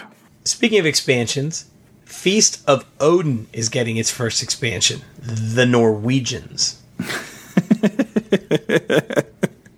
I don't know why that sounds so ominous, but it's cool. So Feast of Odin's been out about 2 years now, so it's definitely time for an expansion. And in The Norwegians, we get a lot more of what you love. Feast of Odin's it's a humongous worker placement game. Hugely complicated. And Norwegians adds a 5th column of actions to the game, which is huge, and a bunch more worker slots. So it's going to expand pretty much, it seems like, from what I've read here. None of the core mechanics are going to change, but what it does is gives you more variety and more of the core mechanics. So it's interesting that a game like that, it's so supremely balanced. It'll be interesting to see how this works in. I like that, though. I like expansions that really shake things up. That's always a good sign. Yeah, no, that's the best kind. And finally, rounding out the news, we are getting a new edition of Camel Up. That's coming from Eggert Spiel. That explains so much. Why? Because I still haven't been able to get that game. So one of the things that they settle is the controversy of whether it's Camel Up or Camel Cup. It's Camel Up. It's settled. The art leaves nothing to the imagination. It's clearly Camel Up. Ooh, the pyramid's made out of plastic. Ooh. Yeah, the pyramid's made out of plastic. There's a couple new things introduced, like rogue camels, which are strange racers who will often run the wrong direction on the track and stuff like that. It's a whole new set of art for the game. It's basically a version 2.0 of Camel Up. Now, you and I have talked about Camel Up pretty extensively on the show. We're both big fans of it, so I don't know about you, but I'm stoked about this. I almost pulled the trigger and got a copy of this not all that long ago, but I held back for some reason. And it worked out well for you, sir. I chose wisely. Well, that brings us to the end of our news this episode, Robert. Now, of course, it is time for our Year in the Life, our segment where we look back at what we deep dove a year ago. We've got about 365 seconds to talk about it again. If we want to go longer, then we need to take that sucker off the shelf and play it. So, let's begin. Forgot My Dice, episode 24. Your Bon Jovi is weak. And we weren't playing anything. We were talking about Plane Shift Amonkhet. I love that universe still. That's still one of my favorite Magic universes. Well, you like Egyptian stuff, so that's not shocking. I do. We both haven't played it, because I know you haven't played any D&D since then, and I haven't. Actually, I have. Sadly, I haven't. No, it makes me sad that I haven't had a chance to. Yeah, I keep threatening that I'm going to do something in Innistrad, but that still hasn't happened yet. I keep hoping that you do so that I can play it online with you. Yeah, I'm starting to think I should shove some peanut butter in my chocolate and run Curse of Strahd in Innistrad using Unity. Because that'll just... Wow, that's complicated. I know, right? Well, all of those things are on my bucket list. I want to play Unity. Because I got an idea for a class, but I actually need to play the game to kind of, know how to play the game. Makes sense. I really want to play Curse of Strahd, and I really want to play in one of the Magic settings that I got a Plane Shift for, and I love me the Innistrad, and the Plane Shift Innistrad had the the conversion notes for Curse of Strahd. So I'm like, I should just jam that all together in one go. That's what I'm thinking anyway. That sounds perfect. But that is not about Amonkhet. Amonkhet is its own thing. Yeah, I don't know what to say about Amonkhet. I dug it. It wasn't my favorite setting. My favorite to date is probably Zendikar, and which we never talked about, and Kaladesh. I like Kaladesh. I do too. In fact, they're kind of on a roll right now with me. I mean, this is the first time that the settings have really been speaking to me. Even Dominaria. Dominaria got to you a little bit? A little bit. Not as much as Amonkhet, and not as much as... Well, it's less focused. And Ravnica? Does Ravnica sound at all interesting? Ravnica does sound very interesting. The Coruscant of fantasy worlds? Coruscant? Whatever. That Star Wars city planet thing. I really liked what they did with the... was it the bird people? The Aven. The Aven. Those guys were cool. How they all had different heads, but they were all people bodies. There's merfolk, and I think possibly even Aven on Ravnica. Oh wait, no, there's no Aven, but there are merfolk. I don't know why they're not going to be in the racist chapter. Well, they're not terribly common. Are there the Kenra, the jackal people? But I know there's merfolk in what's left of the oceans of Ravnica. They live in basically the bottom parts in the submerged areas. They just loved it, man. This is the one that had the Minotaurs too, right? And the snake people. I can't remember the snake people's names. Not snake people. Amonkhet. Yeah. Yeah, it totally had the snake people. Yeah, remember? They had the big cobra guy. Yeah, sorry, I'm on Ravnica. It tells you where my head is.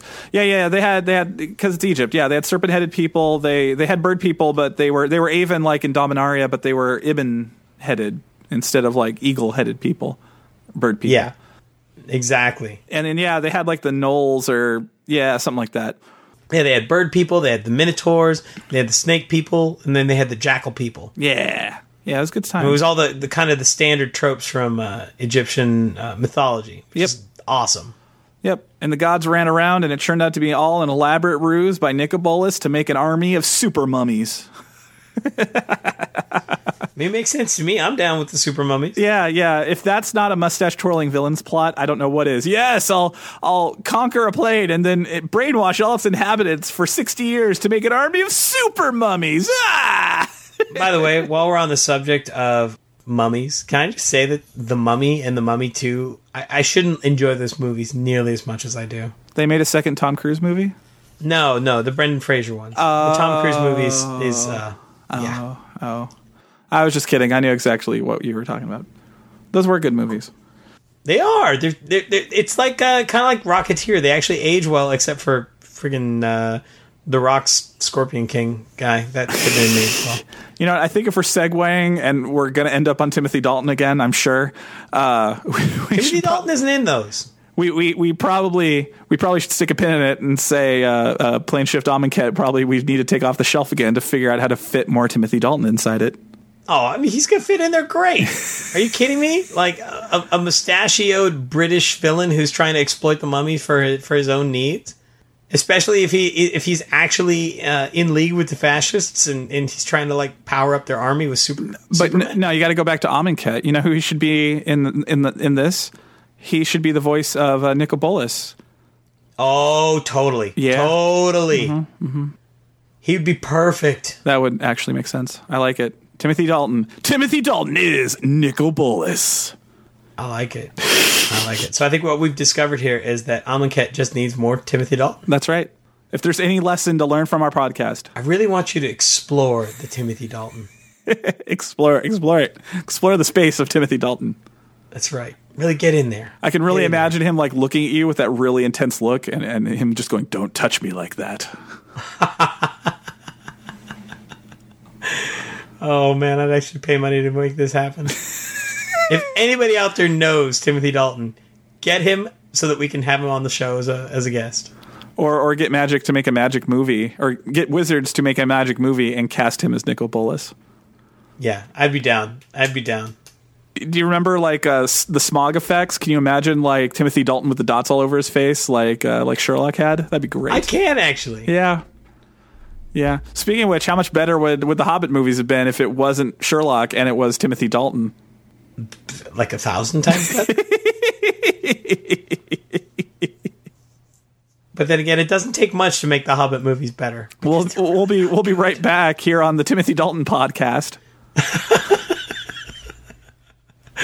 We will return after a short break with, of course, our deep dive of tiny epic zombies. And Timothy Dalton. Timothy Dalton's deep dive of tiny epic zombies. Do you have a tabletop, board game, miniature game, or RPG that you're going to release for retail? Or do you have an upcoming tabletop Kickstarter that you're about to launch? We would love to interview you for a future episode of the Forgot My Dice podcast. Send us an email to fmdpodcast2016@gmail.com to schedule an interview.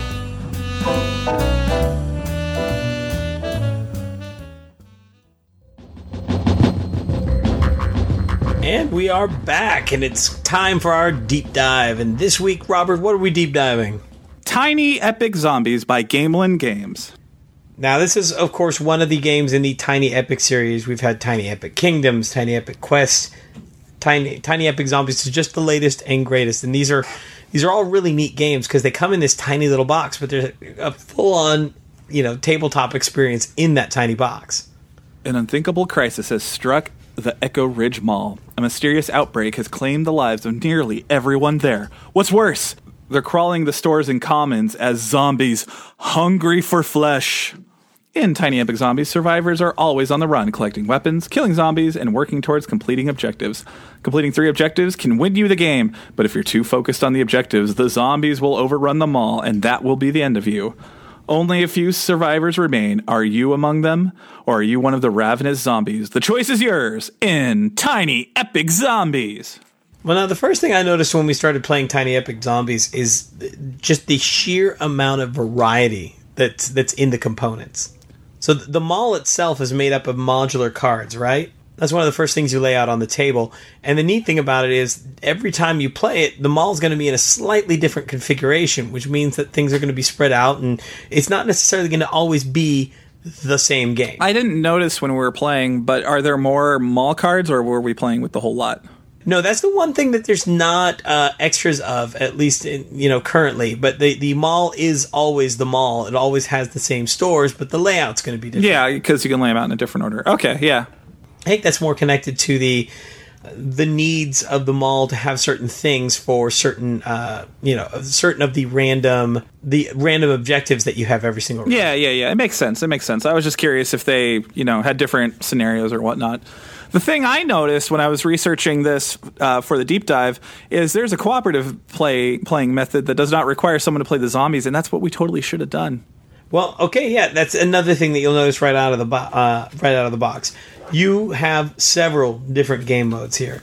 You have one player as the zombies, everybody else as the survivors. You've got all the survivors against the zombies. And then they have the same thing where nobody's playing the zombies, they're on autopilot, but everybody's competing, and then one person's playing the zombies and everybody's competing. And there's a solo mode, which I've played a couple times now, and it's quite fun. So there's a lot of bang for your buck out of this box, which I'm pretty sure is a hallmark of the series from what I remember of it. Oh, absolutely. It's always been something that they're trying to accomplish. I like that cooperative play. We should have all played together, Jonathan. I want to be on your side because you always win.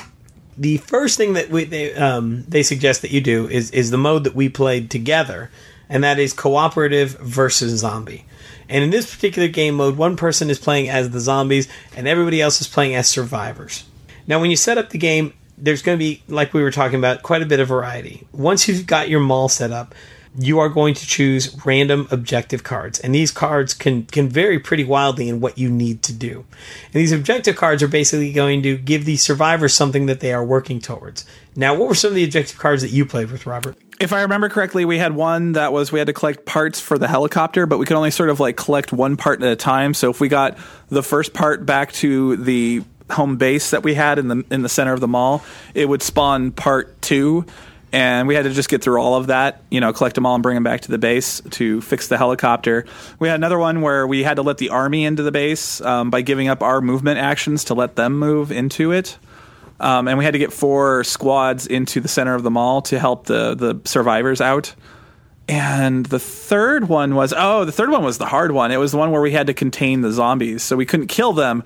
We had to like roll something really specific on one side of a 6-sided dice to contain them. And that's because you were trying to basically contain them so that you could pull a cure from them, right? Yeah, we were like studying them for some reason. That one was rough. That was the hard one.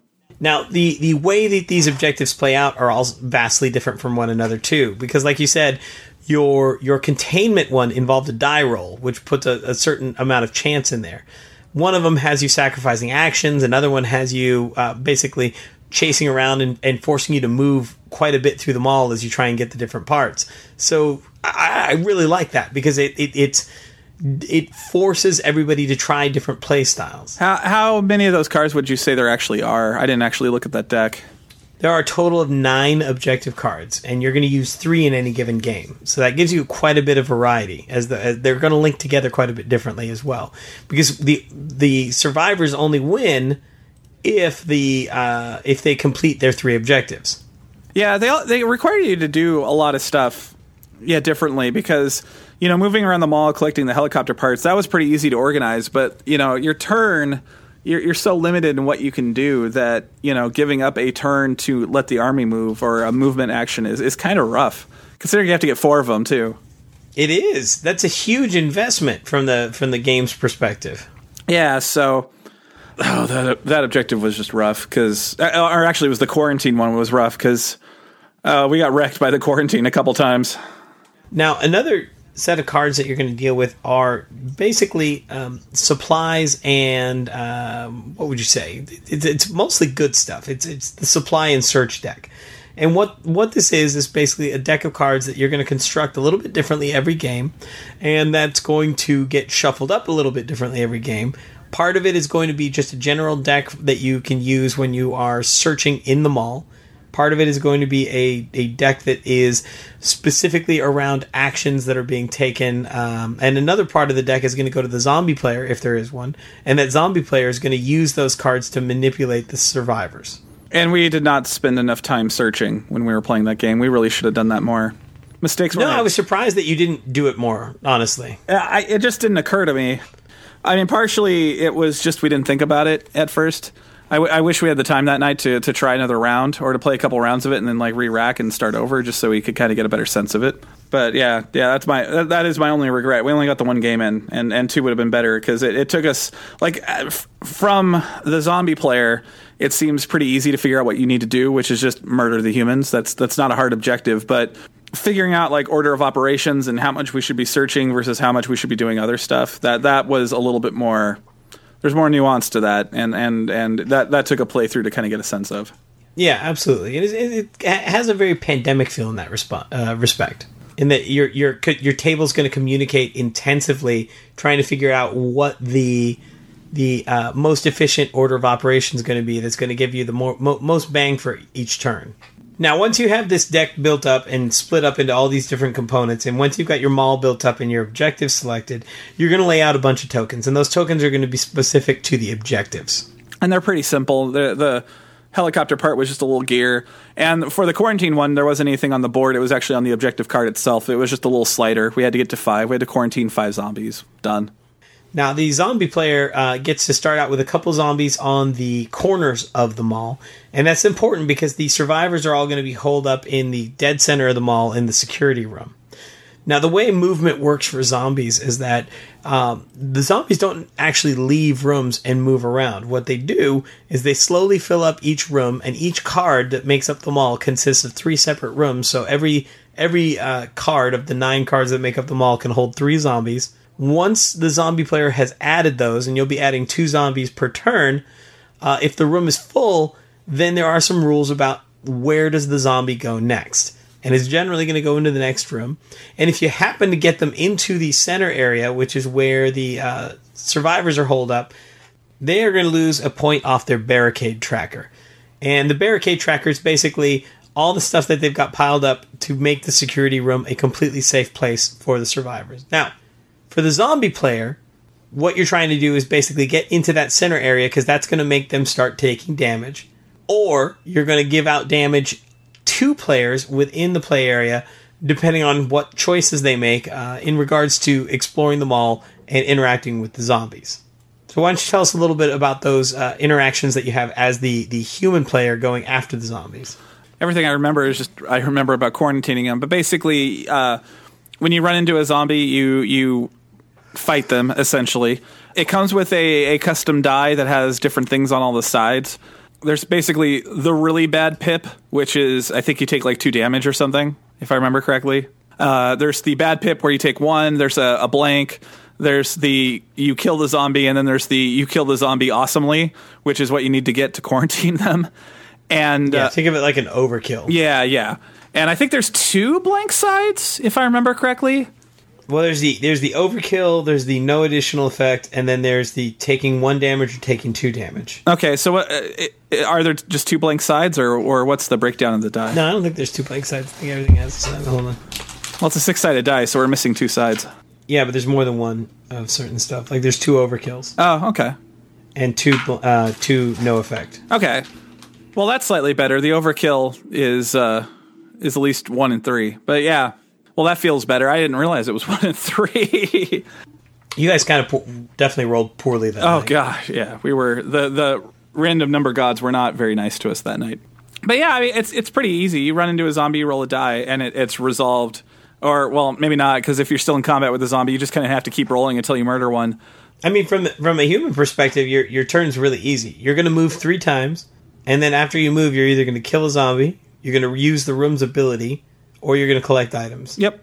That's pretty much it. That's pretty much it. It's a very simple game in that regard.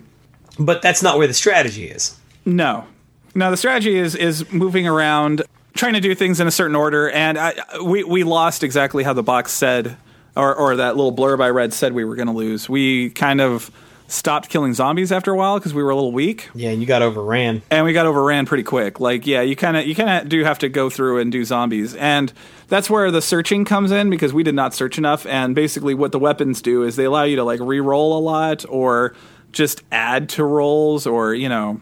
Basically, I think most of them are just if you get a specific result, you can roll again once. And, you know, rolling any die twice if you get a bad result is not bad. That's always a good thing. What you can do is you could spend bullet tokens to just murder a zombie, right? Well, because you've got 2 tokens on your player board, right? Yeah, there was the health and there was the... I never ended up using the bullet just because I was rolling so terribly for a while. Well, everybody starts with 0 to 9 health. Right. And this is we can kind of talk a little bit about the heroes here. Yeah. And your bullet tracker starts on 9, and then your health starts on 0 because you've taken no damage. And you're still in the game until those 2 tokens meet. Yeah, because at that point, you don't have the resources or the health or a little bit of both to survive the apocalypse. So it's not like you have 9 bullets. It's more of an abstract value of your combat ability just with the junk that you have on you.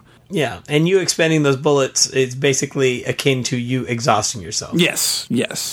When exhaustion and actual physical damage meet, that's when the survivor is lost. Our 2-player game, we had 2 sort of backup survivors, although the zombies got in and carted one of them away, which sucked.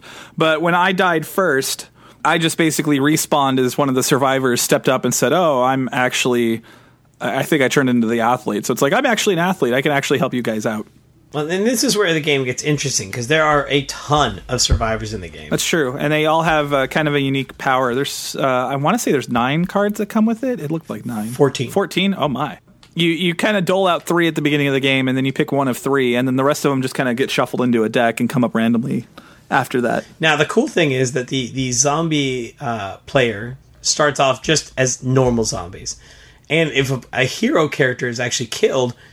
the zombie player will actually take that player board, flip it over to the zombie side, and then they have a superpowered zombie. Yeah, and it's not really a superpowered zombie. It kind of just opens up because that zombie's never on the table. Specific effects, but it opens up more actions that the zombie player can take, because one of the things that happens is if a card comes up, they all are like tied to a type of room, because basically there's 9 rooms? Yeah, there's 9 rooms in the mall. 9 if you count the center. The security office. Yeah. So 8 rooms that you're going to interact with. 8 rooms that you interact with, and basically 2... So there's basically 4 types of rooms because there's sort of like a color associated with 2 of the rooms. And if you get a card played on you while you're in a room that matches the color, so if you're like in the blue room, if you're in a room that's tagged blue and you get a blue card, you've made noise, which basically gives the zombie player a resource to mess with you. And if nobody's died, they have 1 track that they can do that with all right powers. But as players die, it opens up new tracks that they can start going up and giving them more action types. And it's kind of cool because it is based off of your character. So I was playing that girl. What was she? Was she the slacker? I just remember I would heal if I didn't do anything. Yeah, certainly they're all based on very common movie tropes. But once I died as that character, you flipped over and you got some abilities kind of based off that. Like if we weren't taking actions with the zombies, the zombies, got slacker abilities, which made them stronger as they were not messed with or something like that. So it's really cool because it does add a lot of variety for the zombie player too, because as they are murdering people, they're rewarded with a new action set, and there's enough variation in those action sets and interactions. It could get pretty interesting, I'm sure. Yeah, agreed. Variety is the name of the game here. Yeah. Which is another, I think that's a very common thing with the Tiny Epic games, because, cards, lots of options. And, like having 14 people available when at best you're only ever going to actually dish out 12 because it's a 4-player game on the human side, if I'm not mistaken. That's just kind of cool because it means there's always going to be those 2 outliers regardless of how many players you have. So there's a lot of variety in there.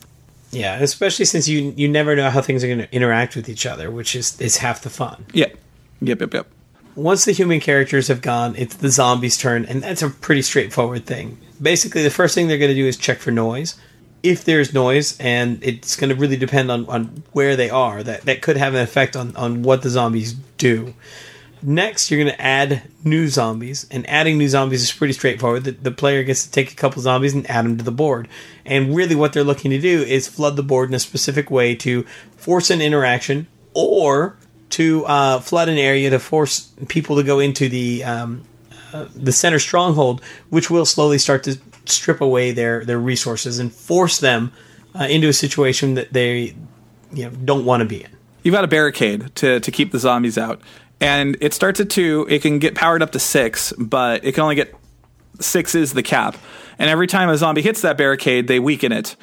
And the weakening is, permanent to an effect.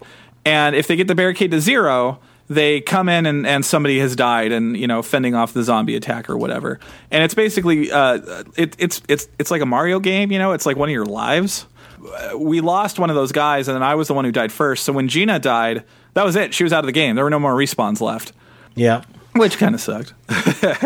and you won very soon after that. And then once that happens, the barricade resets to 2 and so on and so forth. And there's tokens on the game that are like supplies that you can bring back to the center board, which do beef up the barricade. But once you expend those resources are just gone. So if you're not dealing with the zombies, which is where we messed up, that just happens. And then once all the respawns are gone, if the zombies get into the center of the board, like that's it. It's just game over at that point. Yeah, and in terms of how it goes into the theme, that's exactly what happens in the zombie movies, which is kind of neat. Mm-hmm, mm-hmm. Now, one of my favorite aspects of the game is some of the components that you get to use. So this is the second Tiny Epic game that comes with these item meeples. And these are meeples with little holes in them that let you attach items to it. And so kind of what are some of the things that you're going to attach here? Ye standard issue zombie apocalypse weapons. You got like the Negan style barbed wire covered baseball bat, a variety of guns, a chainsaw because you can't not do the Evil Dead. Are there like Molotov cocktails and stuff? I can't remember. There were a ton. There's a couple different little things like that. Yeah. There's just a lot of little things. Everything you'd recognize from The Walking Dead or any zombie movie. Just handheld weapons with which to go murder zombies. Yeah, definitely. It's using all the tropes that you've come to expect from the genre. But then there's a couple other fun things that you get to do with these item meeples too. And one of them is that there are actually vehicles in the game. Oh yeah, I forgot about them. Yeah, there's a police car and a chopper, and it's cute. It's got a little cutout, and you can put your meeple inside it, drive around. Well, and if you remember, the mall cards are double-sided. And so there's a slightly different variation on both sides. And so it's a police station on one side with a police car, or a garage with a chopper in it on the other side. Right. Yeah, the ways those work, if you hop into them, you can just kind of drive around the exterior of the mall and hop into another room on the outside. And even though the mall has rooms in all of the stores, there's not like, there's no permanent walls. They just say the mall is so damaged from the zombie apocalypse, you can find a way to get through anything. Just because a wall's there doesn't mean there's not a hole in it. And I thought that was kind of an interesting rule, but it made for fun. Yeah, no, it was good. It's good. That's one of the conceits that's good for the human players, because the zombies have to follow a specific route following those walls. But we didn't. So that was kind of like one of the advantages that the people had, because you could cut zombies off, basically. I mean, the name of the game is you roam around the mall using your action economy to either gather things, heal yourself up, shore up your little stronghold, or, murder zombies. And you're just trying to do that before you get overrun. And it's pretty much impossible not to get overrun sooner or later, because there's just too many zombies, man. There's just too many zombies. Got to keep them clean. Got to keep them all patched up. Yeah. Now, as far as the zombie player goes, you're basically running around and you're trying to place your zombies in such a way that you can force certain things to happen. You're also playing a little guessing game, because in the zombie deck of cards, when each turn they're going to hand a piece of equipment out, and that equipment's going to have a color on it. And if the color of the card matches the color of the square that the player moved into, then they get their bonus. Yeah, you get that resource to use your zombie special abilities or whatnot. But that's kind of fun, because it makes every single turn have this guessing game on it. Yeah, and you're all right there at the table, and it's considered open information. Like, you can't go huddle off in a corner and kind of come up with a game plan. So you kind of have to try to come up with a game plan, but not give too much away to let the zombie player predict things. Which I guess is that ever-present bad luck that people tend to have in zombie movies, where they just happen to go into the thing where the zombie just happens to be hiding, Yep. In that regard, everything, it's funny. That game is really, really abstract, which, shocker, it's a game with meeples in it, and not little figures. And the mall, if an actual factual mall was laid out in that way, it wouldn't make a lick of sense. But it's because it's all like an abstraction. The bullet and the health marker are more a judge of your, general well-being and the resources you have. And it's not actually like a physical amount of bullets. The mall is just kind of an abstraction of a mall and not really a actual mall. And yeah, it's interesting, but everything it fits with its genre really well. If you sort of look at it more as this is like the broad strokes of a sort of zombie apocalypse plot, and not like an actual factual map of everything that's going on. You know what I mean? Absolutely. And I dug it for that. That game knows what it wants to be. No, it totally does. It totally does. It wants to be a game with cute little meeples that have little holes in their sort of meepley hands that you can put stuff in, which I'm guessing, because we took a couple pictures of it, I'm guessing that will probably be the image associated with this episode on the website. Yes, and it's something they started doing with Tiny Epic Quest, and it just works so well. It adds this whole bunch of flavor to an abstract. Yeah, it totally does, because weapons are cool, and having little weapons on your little dude is cool. And I like that the weapons are flat, and they have a really good profile, because the weapon cards have art on them, but there was no point where I was really searching through the pile of weaponry and confused. You have to go through the pile of weaponry and look for things, and guns are similar, but every gun lined up really good with its piece of art in silhouette, which that was good art design. Yeah. So, Jonathan, the eternal question, the question of the podcast, our ongoing feature, how was that rule book? Straightforward and to the point. Index, no index? So there's no index per se, but there is a glossary with some clarifications in it. And honestly, the rulebook is not the biggest thing in the world, so I never missed the index, oddly enough. And the handy-dandy videos they had on the internet that showed us actually how to play the game were kind of more than enough of a tutorial for us to really understand what was the basics of the game. True. And honestly, this is one of those games that after one round, you're good. You know exactly what to do, then it just becomes a matter of mastery and understanding your economy. Right, yeah. And how to allocate those resources, which is all important in the Meeple games. Absolutely. My only thing that I think was off in the execution is, and this is just more my personal taste than anything, I wish the basic game was more designed around the idea of everybody's playing versus the board itself, which is considered a more advanced rule. And I get it because there's a little bit more to keep track of, but that's the game I wish they'd sort of started us off with, because I would much rather have played with you than against you. I mean, that being said, it's cool that they have a lot of variety in the gameplay, because, you know, we could have played a game where all three of us were humans and we were competing for resources because we're doing one of those, you know, Wild Bunch zombie apocalypse movies where, you know, we're all out for ourselves because there's only enough stuff for one of us to live. So we're all fighting to be that one person. But yeah, I dig that notion where it's like zombies versus a zombie master, or not zombies, players versus a zombie master, players versus the board itself, everybody competing versus the board itself, and everybody competing with each other and a zombie master. And a solo game, which I know is your cup of tea. You love the solo games. Yeah, no, and it's super fun as a solo game. Yeah, what are the rules changes for a solo game, just because you've done it? And I know the context now because I actually played this game. Unlike everything since we moved to Portland, I miss playing games with you, Jonathan. I miss you too, buddy. We really got to get me back out there, or Gina, to play some games, because Sophia really misses Eowyn. Yeah. Did you hear that, Gina? Sophia really misses Eowyn. They were so sweet together. They were so sweet together. It would be awful of us to separate them for any length of time. The big part about the solo game is that there are some definite setup changes. And one of those setup changes is the number of survivor tokens that you get. And that's going to act as your default difficulty level. And that's going to range from 0 to 3. Oh, so like you get no extra lives or 3 extra lives. Exactly. The other thing that you're going to do is you're going to randomly draw a zombie card, and only that passive zombie ability at the top of the card is going to be used. It doesn't count towards the horde rules, which are something that we haven't gone into too much depth here. Mm-hmm.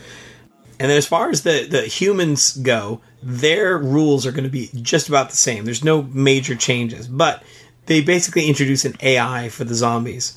You check the noise as revealed on the search card. If it doesn't match, you add a zombie to each of the 2 stores of the matching symbol, which we talked about. Yep.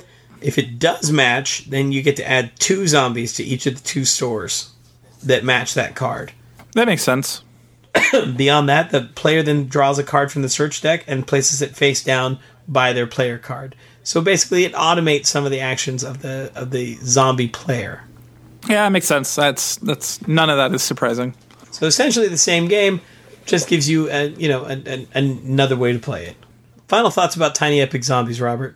I think I said everything I need to say. My quibbles are I wish we would have played the fully co-op one, because you always win. And you beat us. And I'm not shocked. And I hate you. I hate you so much. I love you too. Yeah, I want to come visit again. How about you, Jonathan? What are your final thoughts? I think this is a really neat package. It's small. It's easy to get around. It's easy to travel with. It doesn't take up a ton of table space, so you can actually take it with you as a travel item and play with it. I think that the item meeples are super fun and give it the super thematic aspect to the physical components, which really kind of helps to sell the abstract, if that makes sense. Mm-hmm. It does. And ultimately, the big thing that I think this game has going for it is just the tons and tons of variety, because there's just so many different ways that you can play it. Yeah, re-racking it would change a lot of stuff. Yeah, because you're going to change your layout of the mall. You're going to change what stores are available, because you're going to flip some of the cards over. That is what we totally should have done. We should have played it again. We should have flipped everything over. And then we should have discarded all of the heroes we had and put them at the bottom of the deck and just doled out new ones and just re-racked and did it again. Yeah, and I think ultimately what's really going to make this game work is not only the tiny size and the tiny price point, but also just that sheer amount of change that you can do in every time you go back to that box. That's the thing. I've played a lot of Zombicide in my day. It reminded me of Zombicide in a lot of ways. Like, there's a lot of the zombie apocalypse board games. They kind of have a vibe, for lack of a better term, and this definitely got it. And is it like as deep as, say, Zombicide or some of those games? No, but that's not really supposed to be. It's supposed to be the tiny epic version of that. You know what I mean? The whole board's an abstraction. You can kind of like see the DNA of a lot of those games in it, but it's refined and simplified and easy and light, and not light. I don't know what the words I'm searching for are, but yeah, it's a very, very streamlined, abstract version of Zombicide or any of those games, and yeah, it's cool because of that. I like it's not streamlined. I don't know what word I'm looking for, but I like that level of abstraction, because sometimes as gamers, it's really easy for us to sort of run too hard with the whole notion that everything has to be a simulation of something, and this really boils it down to its component genre bits, and it still functions. It's clever in that it can add a thematic feel to what's distinctly an abstract, action game. Yeah, I dig it. And as the game was going along, like I was sort of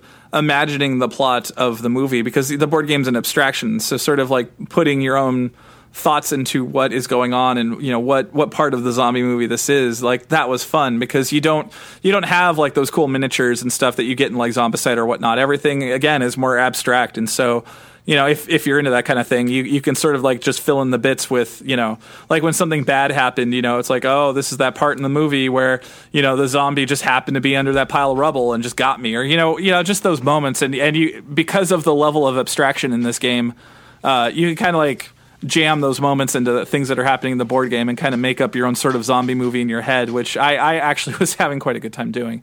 Yeah, no, and that's, I think, the hallmark of what this game does best. Mm-hmm. Mm-hmm. Because it does give you a story, it gives you a story that you can talk about with other people. Yeah, and like why we needed the army to come in while we were quarantining zombies and getting helicopter parts. I should have thought of that more. I'm going to have to think about that more. I wasn't really thinking about the objectives. I was just thinking about the tropey moments. But yeah, it all fits. So that is Tiny Epic Zombies from Gamelin. And of course, that was designed by Scott Alms, who we've talked about quite a bit on the show. And that is available at retail for $30. All right, Robert. Well, that brings us to the end of another episode of the Forgot My Dice podcast. I'm impressed that my voice and your voice held out as long as they have. I thought mine could make it, but I am impressed with yours. I gotta say, I've been sipping on coffee this whole... I'm hurting. Make no mistake. Yeah. It is actually physically painful to speak now. Do you hear this? Do you hear the gravitas? This is like Timothy Dalton level of just angst and stuff. He's forcing out of his mouth and his body, just for you, dear gamers. Just for you. What's that line from that Bond movie? He didn't agree with something that tried to eat him. Something he ate disagreed with him. Something he ate disagreed with him. No, something that ate him. He disagreed with something that ate him. Because remember they throw him to the sharks? That's right. Yes. Was that Thunderball? No, man. That's one of the Dalton movies. Oh, yeah. Remember he pisses off the drug cartel, and so they kidnap Felix? Scaramanga. Oh, wait. No, Scaramanga was... Scaramanga is Roger Moore. That's that man with the golden gun. Yeah. What is happening here? You are all over the place. I've watched every Bond movie. When Netflix was only... Apparently they didn't make an impact. Shut up. They all blur together. I can keep them apart. Well, good on you. I live in Portland. There's weed everywhere, man. I'm just saturated in THC. Like, I'm surprised I can remember my own name. That's fair. I'll allow that. Sorry, I couldn't find anything called Esperanza La La Land. I have no idea where my phone picked that up from. That's funny. Well, that, of course, brings us to the end of another episode of the Forgot My Dice podcast. Once again, as always, join us on all of our digital domains. We'd love to hear from you. We'd love to hear what you're playing.